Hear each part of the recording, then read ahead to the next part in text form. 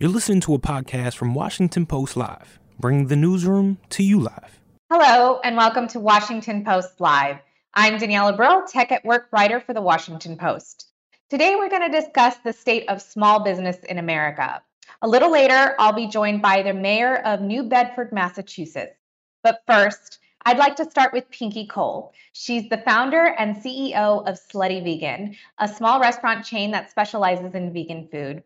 Welcome to Washington Post Live, Pinky. Thank you for having me. So happy to be here. Yeah, and remember, we always want to hear from you, our audience. You can share your thoughts and questions for guests on Washington Post Live by tweeting at Post Live. So Pinky, let's start off with this company you've built. You've built it up to be now worth an estimated $100 million. Can you briefly tell us how you started Slutty Vegan and tell us a little bit about the name? So I'm still here trying to figure out how I started Slutty Vegan. And please forgive me. I just had a grand opening yesterday, so I've been screaming all day. But this concept really came out of nowhere. I've always been an entrepreneur. I've always had an entrepreneurial spirit. And about 4 years ago, I was in my bedroom and I came up with this idea out of nowhere called Slutty Vegan. And I called my friends up and I said, I want to create a concept that is plant-based, but it has a raunchy, racy flavor, but not typically what a vegan restaurant would have. And I want to call it Slutty Vegan. And all of my friends, they were like, oh my goodness, Pinky, that's a really, really good idea. And do you know, when I did that, I didn't realize I was solving a universal problem. And that was figuring out a way to crack the code of helping people to reimagine food. And when I did that, literally everything went up from there. So for the people who don't know what the business is, it is a 100% plant-based burger joint that was born and bred in the heart of Atlanta. And now we have multiple locations in Atlanta and in several other cities as well. So you faced some challenges, though, in this process. I understand there was one of your restaurants lasted 2 years in the Harlem section of New York. It shut down in 2016. Tell me a little bit about the lessons you learned there. Lessons, so many. So I had my restaurant from 2014 to 2016, and it was called Pinky's Jamaican and American Restaurant, located in the heart of Harlem. And it was my first opportunity being a restaurateur. Now, half of the time I did not know what I was doing, right? I went to Google, went to YouTube, and learned everything about the restaurant industry. But what I had and what I still have is I got heart and I'm confident. So even in the times where I didn't know what I was doing, I always had confidence. So while I had this restaurant, it was seemingly successful. I had lines down the block. People would come. People loved the business. And then I realized that I was putting my blood, sweat, and tears in a business. I knew nothing about restaurant industry. So the best thing that happened to me, which I didn't realize at the time, was I had a grease fire. And in that grease fire, everything caught on fire, lost everything because I did not have fire insurance. And because I didn't have fire insurance, I wasn't able to salvage all of the items inside of the space. So I literally went flat broke, lost everything, and left the restaurant industry. But what I learned in that moment is I learned resilience. I learned that even in the hardest of times, you do not give up. You do not throw in the towel. You pick that towel back up and you keep working, because obviously whatever happened for a reason. I did a commencement speech earlier this year and I used the acronym FAIL. Failing is not failing at all, but it's finding aspiration in the losses. So through that perceived failure, it taught me how to be a better entrepreneur. It taught me how to make sure that I had all the things that I needed in line, and be more responsible. And I'm happy that it happened that way. So I don't look at it as a tragedy. I look at it as an opportunity to learn. And I tell people it was the most expensive school that I ever went to, but it was the best school to learn about business, entrepreneur, and myself as an individual. Yeah, that makes a lot of sense. I actually had a question about turning failure into success, but it sounds like you wrapped it all up very nicely right there. I do want to ask you for a little bit more advice, though, for would-be entrepreneurs who want to start their business in today's economy. You know, it's a challenging situation right now. What advice would you give them? Even when you know everything, you know nothing. I'm learning that in business. I don't care how many books you read. I don't care how much you research on the internet. You got to keep reading. You got to keep researching, because there never comes a moment where you know everything. And the minute that you feel like you know everything, that's when you begin to lose. So to the entrepreneurs that are watching this program, you got to continue to chase what you're chasing, right? If it's success that you're chasing, not money, because we don't chase money. If it's opportunity that you're chasing, continue to research, continue to do the work, never get comfortable, never get lazy. Because I promise you, the minute that you get lazy, there's somebody standing in the wings right now waiting to take your place. So hopefully somebody hears that, it resonates. And when you run your business, just never give up and keep trying. Great advice there. I want to continue on your advice for entrepreneurs. Tell me a little bit about how entrepreneurs can find opportunities in this increasingly digital economy. So the opportunities are endless. The advantage that we have as entrepreneurs is that we live in a digital age, right? Everything is on the internet. Everything is at your fingertips. So you don't have to go far and wide to find the information that you need. What I want entrepreneurs to know is that information could be free. You don't have to pay for the information.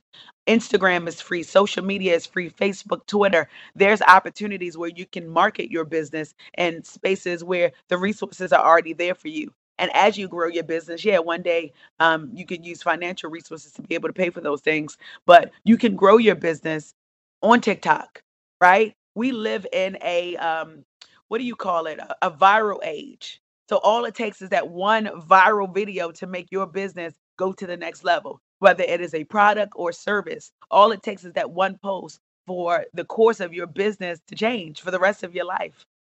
So using digital resources to be able to grow your business is the best thing. And starting with the free options first, because they do exist. When I started Slutty Vegan, I used social media to my benefit. I did not pay for celebrities to eat my food. What I did is I had celebrities eat my food and they posted on their own. And what I did is I would rip their videos and put it on my social media page. That is how I grew in the digital space. And it's not difficult at all. Now, because we're in a economic downturn, because there's so much inflation happening, you really got to get creative. You know why? Because people want to have a really good reason to spend their money. So give people a good reason to spend their money and get creative with your resources and how you grow your business, especially through the digital space. So in May of this year, you announced you had secured $25 million in funding to open as many as 20 new restaurants. How did you get that funding? And is it still as hard as it seems for small businesses to get funding for expansion? You know, it's interesting because I talk about this all the time. Once upon a time, it was so difficult for Black businesses, minority owned businesses to get injections of capital to be able to grow their business. It's just the facts, right? Our counterparts have always historically gotten more than us. But what I realize now is we are in a ripe age now where Black owned businesses, small businesses, minority owned businesses are now getting the recognition that once upon a time they didn't always get. So now there is a open sea of opportunity to be able to get money to fund your business. And partially it's because most big corporations want to be in solidarity with small businesses, especially with everything that happened in the recent years with George Floyd and Rashard Brooks. Rest in peace to both of them, and all of the things that are happening in our economy, right? Big businesses want to partner with small businesses so that they can feel real, right? Because people are no longer buying products, they are tapping into the ingenuity of businesses and the ethos, right? So when it was time for me to get money, it wasn't because I was just a business that was just cool. No, they saw the environment that I was creating, the frequency and the energy and the vibration, and they wanted to tap into what I was building, which is the ecosystem for people who look like me and for people who seek opportunity. So was it difficult for me to get that money? Absolutely not. But I was very intentional about it. And I'm speaking again to entrepreneurs. Make sure that you are intentional when you are seeking money, building a relationship with somebody who is interested in giving you money, because it wasn't so much about the physical capital that they were giving me. I wanted to be in partnership with people who can help to take my business to the next level through their resources, through their advice, and through their experiences that they learned. Slutty Vegan has always been a very great cash flow business. But when we started to get an injection of capital, what it did is it put us in the room with the people who have grown and scaled businesses to billion-dollar companies. So, you know, there's a saying, when you're in the room with the right people, you are going to start rubbing shoulders with the right people. So we get to rub shoulders with those people, and I'm very happy about it. But it was not difficult, and it is not difficult, in my opinion, for people to get money. All you have to do is build something so special that it's irresistible, that'll make people start banging your door down so that they can throw money at you. Such good advice there. I really want to switch to the impact of the pandemic. As we know, your industry was hit pretty hard. How much of a challenge was it for you to keep your employees on the payroll during COVID? Oh, very hard. It is hard today. And I'd be lying if I sit here and like, oh no, it's great. No, that's a lie. And every single business, restaurant industry, I can guarantee you for a fact are dealing with the same thing. What I realized is through this pandemic, we have created more entrepreneurs than we have ever created in America's history, in my opinion. Most people have realized that they can create their own businesses and build their own pathway to generational wealth. So why would they want to come to work for me? Right. So while I have a great company and people want to be a part of the company, I also realize I'm encouraging people to be entrepreneurs. So specifically speaking for myself, was it difficult? And is it difficult? Yes. But what we've done is we've gotten creative and started incentivizing the employees in a different way to say, okay, if you still want to be an entrepreneur, you could still work here and be an entrepreneur. And we're going to incentivize you to make you feel like you are a part of this growth that we're having. So, what does that look like for us? That was raising the minimum wage, that was providing full benefits for everybody in the company who works at least 40 hours a week. So, that means that restaurant crew members can get advantages of insurance. That was also providing life insurance for every single one of my employees if they needed that we paid for. Those those incentives really help the employees to feel like they're wanted, to feel like they're needed, and they want to stay and grow with the company. And I realize the difference now because before, while we paid our employees good, there wasn't such an investment. And I can be totally transparent and say this because I'm that kind of entrepreneur. But now they feel like they are a part of the big picture. And when employees feel like they're a part of the big picture, then they'll stay around longer. So our turnover rate isn't as high as it used to be. Yeah, do people come and go sometimes? Yes, it's a business. But at the end of the day, what I realize is when you show your loyalty to the employees, they will always show their loyalty with you.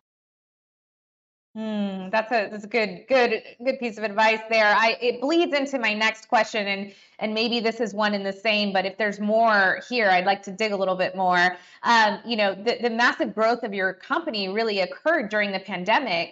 Tell me a little bit about how you were able to succeed at a time when so many other businesses failed. I'm still trying to figure it out.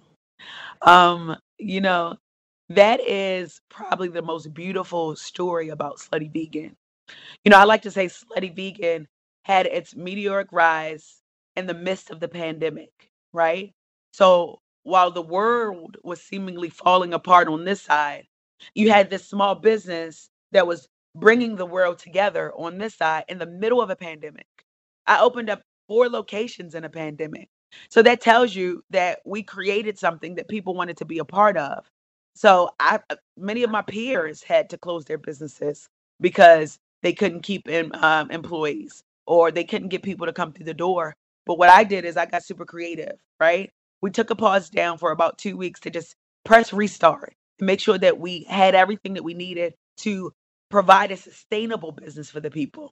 And what I'm interested is making sure that my business maintains sustainability. And how do we do that? We do that by making sure that our marketing is top tier, by making sure that people are always talking about Slutty Vegan and showing people the core of what we've dealt with in America for years. No matter the tribulation, we always rise above.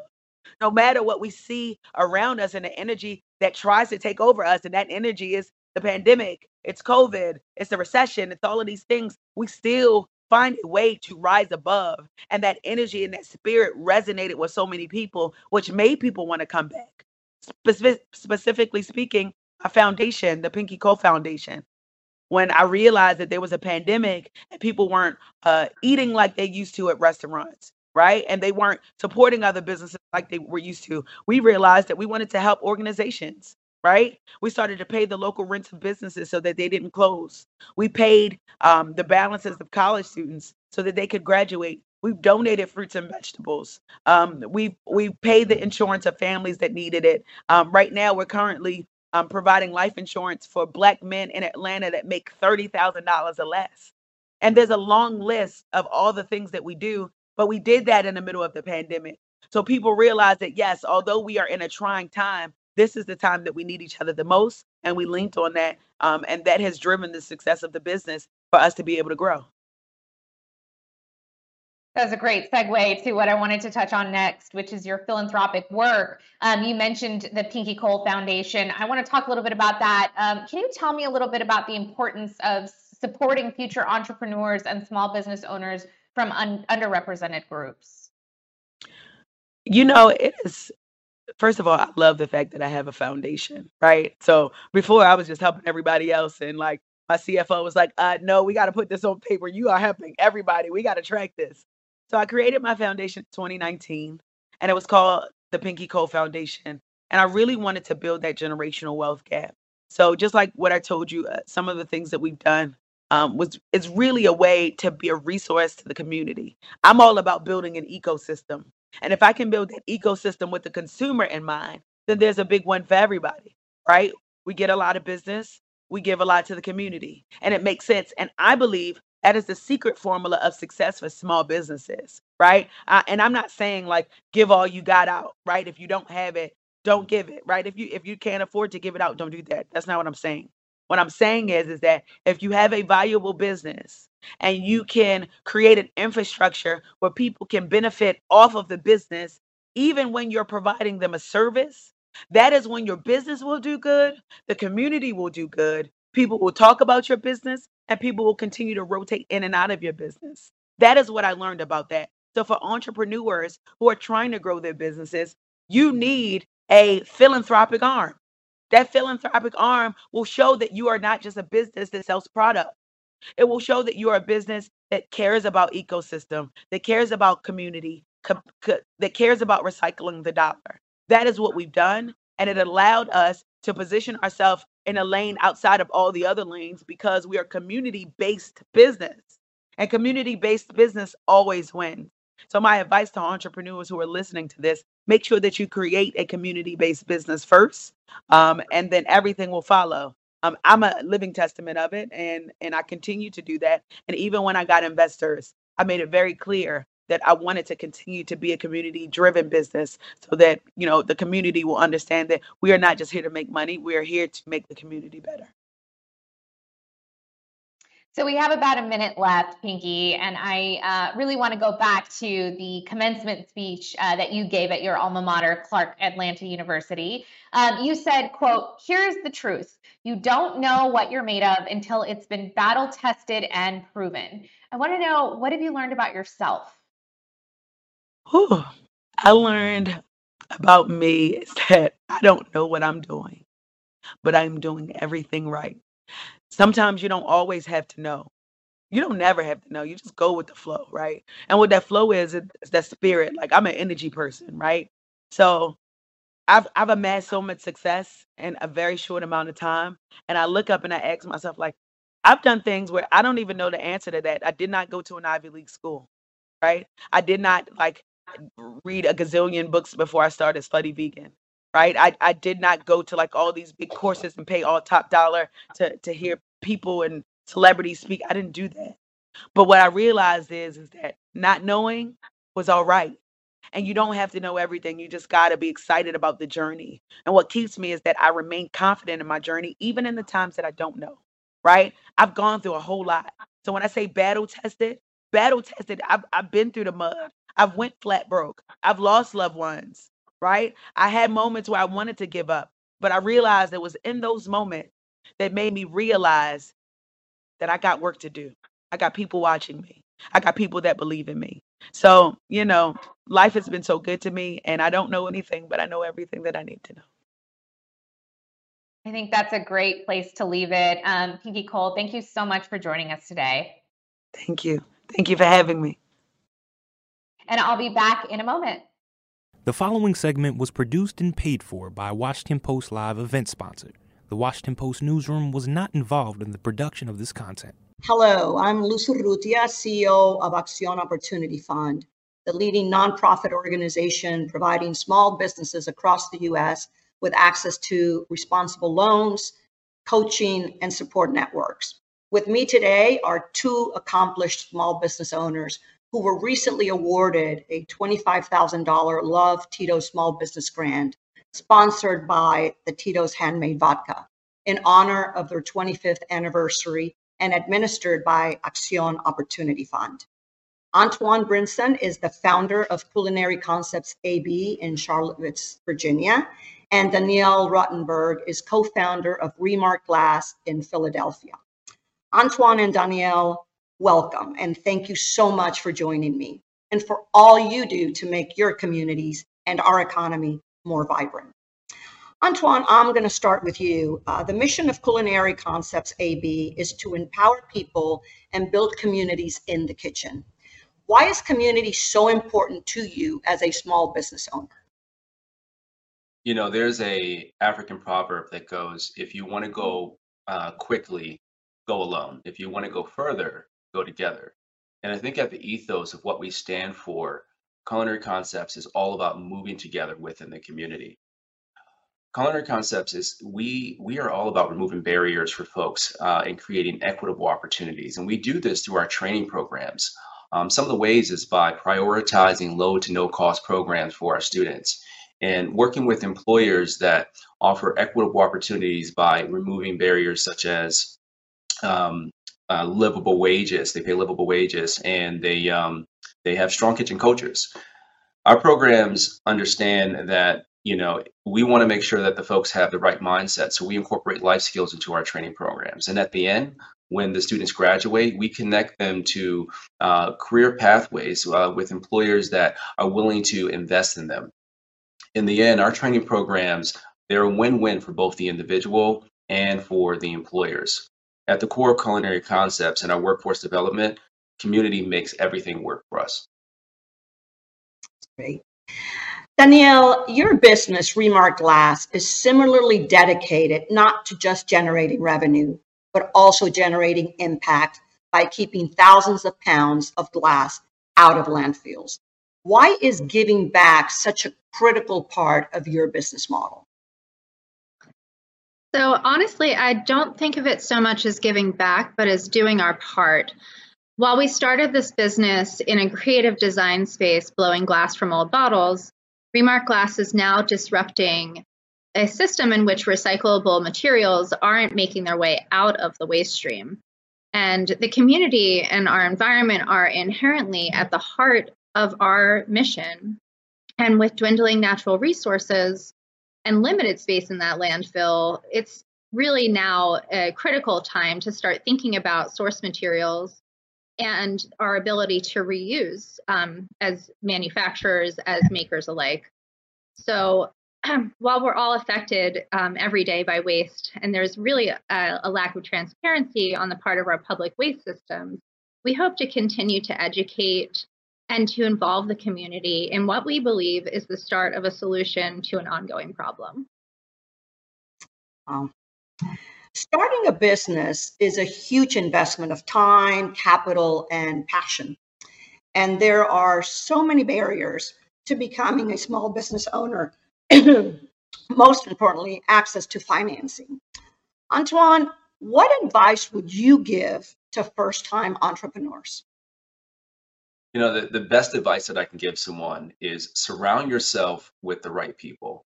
And that doesn't mean surrounding yourself with people that are going to tell you yes every time you say something great.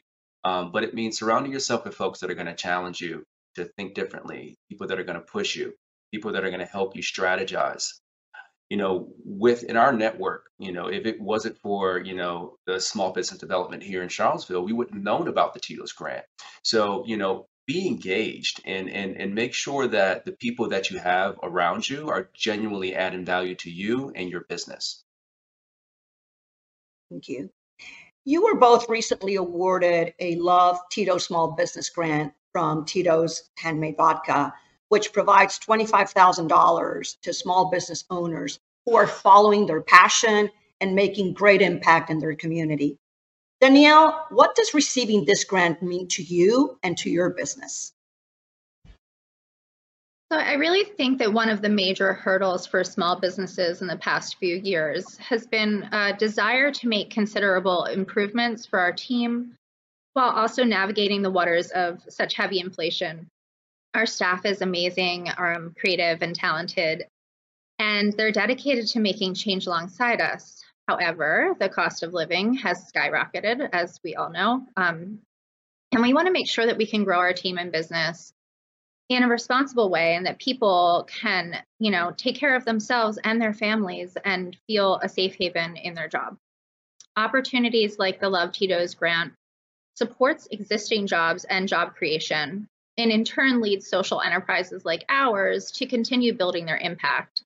I'm incredibly grateful to larger organizations like Tito's and like Acción Opportunity Fund for their financial support and their public recognition to businesses like ours that can really help to encourage positive change in the world. Wow, Danielle and Antoine, thank you again for your inspiring entrepreneurship. And now I'll hand it over to the Washington Post. And now, back to Washington Post Live. Hello again. I'm Danielle Abril, Tech at Work writer for the Washington Post. We're going to continue the program with the mayor of one of the countless cities in America whose small business owners have been challenged the past couple of years. He is the mayor of New Bedford, Massachusetts, Jon Mitchell. Welcome to Washington Post Live, Jon. Well, thanks for having me, Danielle. And remember, we always want to hear from you, our audience. You can share your thoughts and questions for guests on Washington Post Live by tweeting at Post Live. Mayor Mitchell, how important are small businesses to the economy of your city of around 100,000 residents? Yeah, well, of course, it goes without saying that small businesses are important everywhere in cities and towns of every size, and for good reason, right? We talk about small businesses as being the mechanism through which so many have pursued the American dream. They're the source of if not the lion's share of jobs in America's economy, certainly a large proportion of them.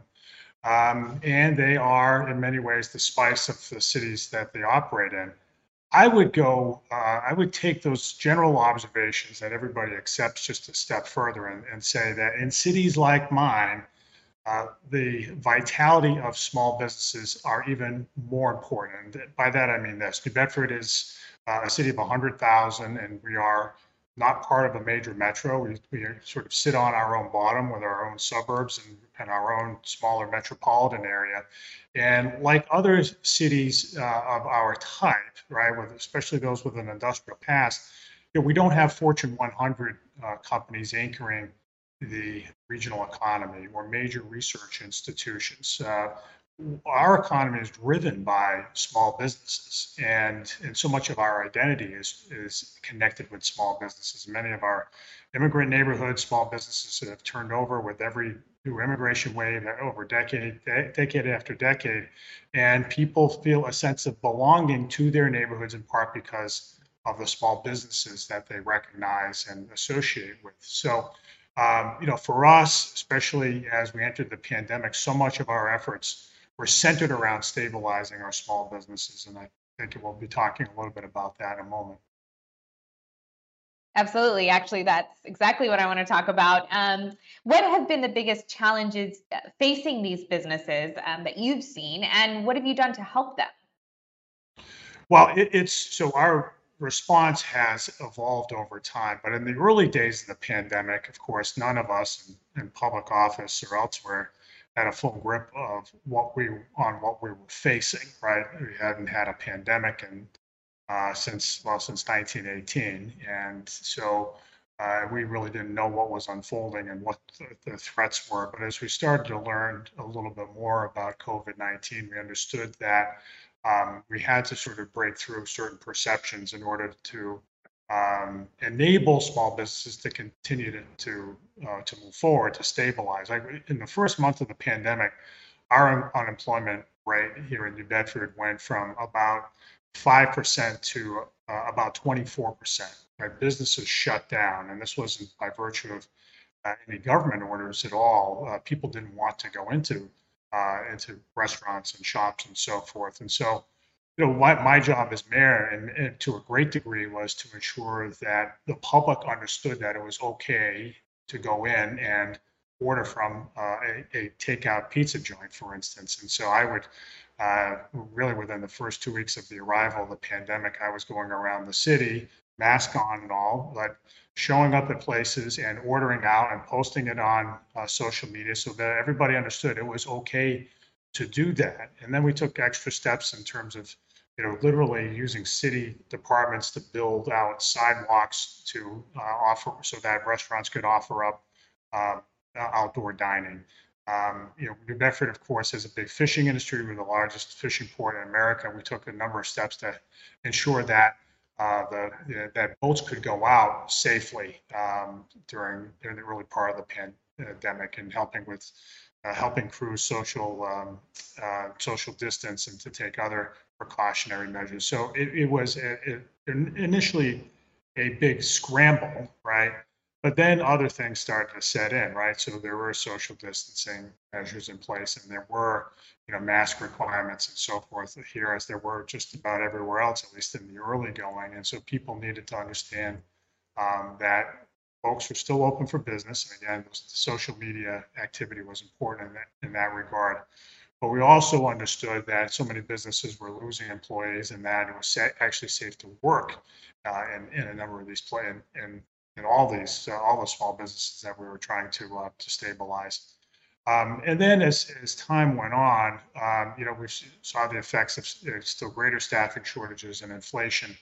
And so helping small businesses with working capital was a big part of what we attempted to do through loans and sort of grant programs that we can go into a little more detail about. But suffice it to say, stabilizing our small businesses required us to work very, very closely with them, to have an understanding of what their challenges were, and to try with the resources that we're getting from the federal government, the state government, and our own resources to ensure that they could pay the bills, they could hire folks up, that they could pay for all their vendors, that they could keep the lights on literally in their businesses. And so, it was an iterative process along the way. The goal really was stabilization and then get businesses back on a pathway of growth.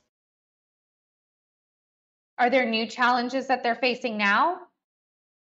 Well, there are, right? And so, they range from, again, just feeling the distortionary effects of heightened inflation, right? That has caused, so, there's a restaurant literally a block from where I'm seated that, sold $12 tostada salads that suddenly became much more expensive for them to make. They started, because of supply chain bottlenecks, those salads started to cost them nearly $14 to make, right? So they were actually losing money for a while making salads, and that's just one example of many. Of course, we still see the effect of Great Resignation. Still, many people aren't coming back to work, and so that's starting to play out. That's starting to sort itself out now to a certain degree, but not nearly fast enough. Every small business in the city and in our region is still feeling like they don't have the staff they need to get the job done. And then, of course, they're looking at heightened interest rates and the possibility that reinvesting in their business might prove difficult. So what we have done is, in addition to providing working capital to keep things going, we've created new loan programs and coupled them with grant programs to make the cost of capital lower so that they can start to pour money back into their businesses. We've also created for many of them two programs that I think are very important, and I'll say this, right? So there's the effort is around stabilizing small businesses and getting them on a pathway of growth. But at the same time, we want to make sure that small businesses are continuing to project their energy into the city. It's been a long pandemic, and we want to make sure that what businesses are doing in the way of getting themselves back on their feet is actually being felt in the community, as it were. So we have invested a considerable amount of federal money into a new storefront program for small businesses that had over 90 applications, and we're getting that money out the door now. And it leverages both public sector and private sector funds, other public and private sector funds as well. So what we're going to see across the city in a very inclusive way are businesses apparently to the public, coming back to life with new doors, new awnings, and these little things like that give people confidence that the city's alive and that it's worth patronizing those businesses. We've also spent a fair amount of money helping working artists, get back on their feet. New Bedford is blessed with a fairly large artist community, one of the larger ones per capita in the country. And we have created a set of programs that offer technical assistance, business technical assistance to them, like how an artist might write a business plan, which is not always intuitive to a lot of artists, so that they can understand how they can sell their wares and promote them in the city, as well as directly funding certain art projects, again, as well as performing arts projects. So that, again, we're projecting energy back out into the economy. We're boosting consumer and resident confidence, all the while supporting small businesses. So you mentioned a couple of things there that I want to return to. You talked about COVID, high inflation, supply chain gridlock, the Great Resignation. I mean, it seems like this would have had a really big impact economically on your region. Can you tell me a little bit about the effect it's had? Well, it's been a little bit of a mixed bag. There have been some successes along the way. Initially, as it was in many places, the arrival of the pandemic was a real trauma on the city, right? Unemployment spiked. People were retreated back into their homes, of course, and we sort of remember all that from 2 years ago. Here, it played out in a number of ways. We still have very much an industrial economy. We had some factory closures because of outbreaks and such. And what we've tried to do, again, is try to project confidence and stability along the way. So, we have seen through some of these programs in which we provided working capital to small businesses. Some do very well. As it turns out, one of the things we're most proud of is that during the first 2 years of the pandemic, New Bedford actually was a net +7 for new restaurants. That is to say, during this period in which the restaurant industry took it on the chin in the United States, here in New Bedford, an older industrial city in the Northeast, we actually added 7 more restaurants than we lost. And I attribute some of that to the great work that so many entrepreneurs did in, as we heard from Pinky Cole in the first segment, really pivoting wisely early in the pandemic and meeting their customers where they are and thinking creatively. The loan and grant programs also helped, providing, again, working capital, some infusion of cash right at the right time. We were able to keep a number of these businesses going. And so we don't see all sorts of boarded up storefronts at this point. It's not to say they're all out of the woods yet. We continue with these programs and they're being heavily subscribed because, again, we're still feeling the distortionary effects of the pandemic still, staffing and inflation and so forth. But at least it feels like we're on a pretty solid pathway forward. So I want to talk a little bit more about the money. You announced earlier this year, as you mentioned, that the city is providing $3.3 million in grants for local businesses from the American Rescue Plan Act. Tell me, how is that money being used and what requirements did the government have for businesses to access those funds?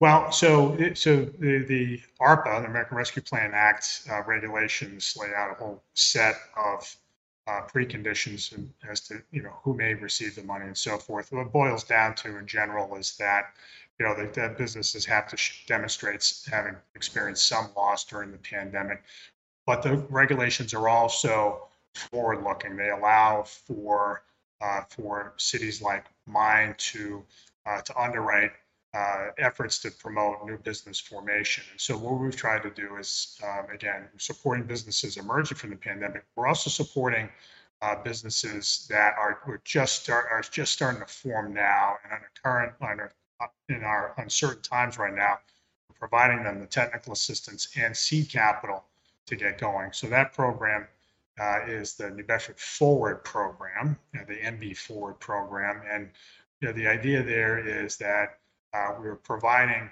entrepreneurs right up front $10,000 in cash if they go through a series of training exercises with a number of local institutions, community colleges, accelerators, and such, put together a business plan to get the sense of their cash flow projections, and so that to get them going. And we're starting to see a real uptick in subscription on that effort.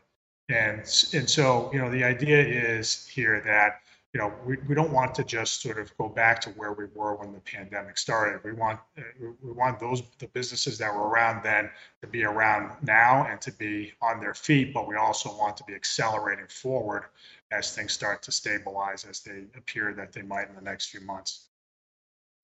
So, Mayor, I want to talk about another program that you guys started called an Enhanced Facade Program, and it's helping businesses get improved storefronts, raising their curb appeal. Tell me, how's that working out? I think it's working out very well. It's, again, businesses weren't reinvesting in themselves in the last year at the same rates they were pre-pandemic, right? No surprise there. But when we think about small business investment, we often talk about, as I have, about working capital and paying the everyday utility bills and staff salaries and so forth. But the outward manifestation of so many small businesses around the country is that storefront on a busy street. It's that restaurant we recognize by the color of its awning or the sign on the door, and ensuring that giving businesses a little bit of a push to giving themselves a little bit of a facelift can go a long way, not only in helping them, but also helping the neighborhoods in which they do their business. And so, we have a number of business districts around the city that have storefronts of the type that I just described. And what we've tried to do is ensure that there's they're getting access to funds to do a very generous set of funds to reinvest in those storefronts. So we set up this enhanced facade program, which offers a 75% match for investments in a business's storefront up to $40,000. And so, in other words, for every quarter you put in, you'll get 75 cents from the city of New Bedford, up to $40,000, which is in most instances plenty enough to do a really nice storefront. And so we've had, at this point, 90 applicants. We think that there will probably be about 75 that will be fully eligible. We'll spend, between $2 and $3 million in ARPA funds for that purpose. But it's not a total giveaway, right? The matching requirement ensures some level of accountability. We're not just handing out funds. We were expecting each of these small businesses to have to ante up something, as if for no other reason, to ensure that that what we're investing in as city government is something that they also are willing to pony up for too. So we think that is going to stretch our dollars even more, taxpayer dollars. But at the end, it's going to have a very visible improvement across the city and many of the most densely populated and heavily trafficked business areas that we have. So we're really bullish on it. Mayor, we have a few minutes left, so I'm going to try to squeeze in a couple questions here. New Bedford is known for a large fishing fleet and seafood industry. Can you tell me how the maritime economy has weathered the past 2+ years? Yeah, so early on, the price of many fish crashed here, and because people weren't going out to restaurants in the United States and in Europe. New Bedford's a big source of America's seafood, right? About 8% of the fish landed in the United States are landed in the port of New Bedford. And so when we saw the prices crash, boats didn't go out. It wasn't profitable for them to go out, and that meant that fishermen weren't fishing, they weren't making a living. As restaurants started to come back open, as grocery stores started to sell more seafood around the country, the prices came back up. But we also wanted to make sure that we did everything we could to backstop the maritime economy. So eventually we did things like, we had offered up free testing for fishermen before they got on the boat, so that there wouldn't be outbreaks out at sea, right, that would cause them not to go out the next time and so forth. We had vaccination programs for fishermen as well. And we tried very hard to work with our federal delegation to promote the consumption of seafood as well. And by and large, right now, it's the seafood industry has weathered the storm. The prices have come back up. Fishermen fishing again, and now, the big thing next for New Bedford is the offshore wind industry. Vineyard Wind will be America's first industrial scale offshore wind project, and that will deploy from our docks come 6 months from now. And so that promises that represents a large potential infusion into our regional economy. So that we're getting back on track and really starting to move forward as the maritime economy right now. Understood. Mayor, I want to ask you one last question. How does government balance spending taxpayers' money on supporting a business that may be failing with offering assistance to these struggling business owners? It seems like, a tricky balance there. That is the trickiest balance, I think, Danielle. It's, we were just talking about the enhanced storefront program a minute ago, and there were a number of folks in the city who said, you know what, you should just give them the money. Give everybody every store owner $10,000, no questions asked. And, so I asked the question, well, what if that's a failing business? We will just be, we'll just be throwing away money. And I didn't think that would be responsible. So we established a match requirement that at least ensured that the business owner thought that the project they were applying for was worthy enough to spend their own money, right? So that added some accountability to the process. We had the same, if these programs aren't work, though, you have to get money out the door, and you can't. There isn't room for a whole lot of second guessing about how the money is spent. So there's a tricky balance between accountability and being effective and getting money out the door. And it's something that we monitor closely. We have a number of guidelines and in the application process in which the store owner has to, the small business owner has to demonstrate need. And we watch it very closely because the money, look, it's hard-earned taxpayer dollars that we're deploying, and taxpayers deserve that money go as far as possible. Understood. Well, unfortunately, we're going to have to leave it there, Mayor. Thank you so much for joining us today and giving us such valuable insights. I really appreciate it. Well, thanks for having me, Danielle. I appreciate it. Thanks for listening. For more information on our upcoming programs, go to WashingtonPostLive.com.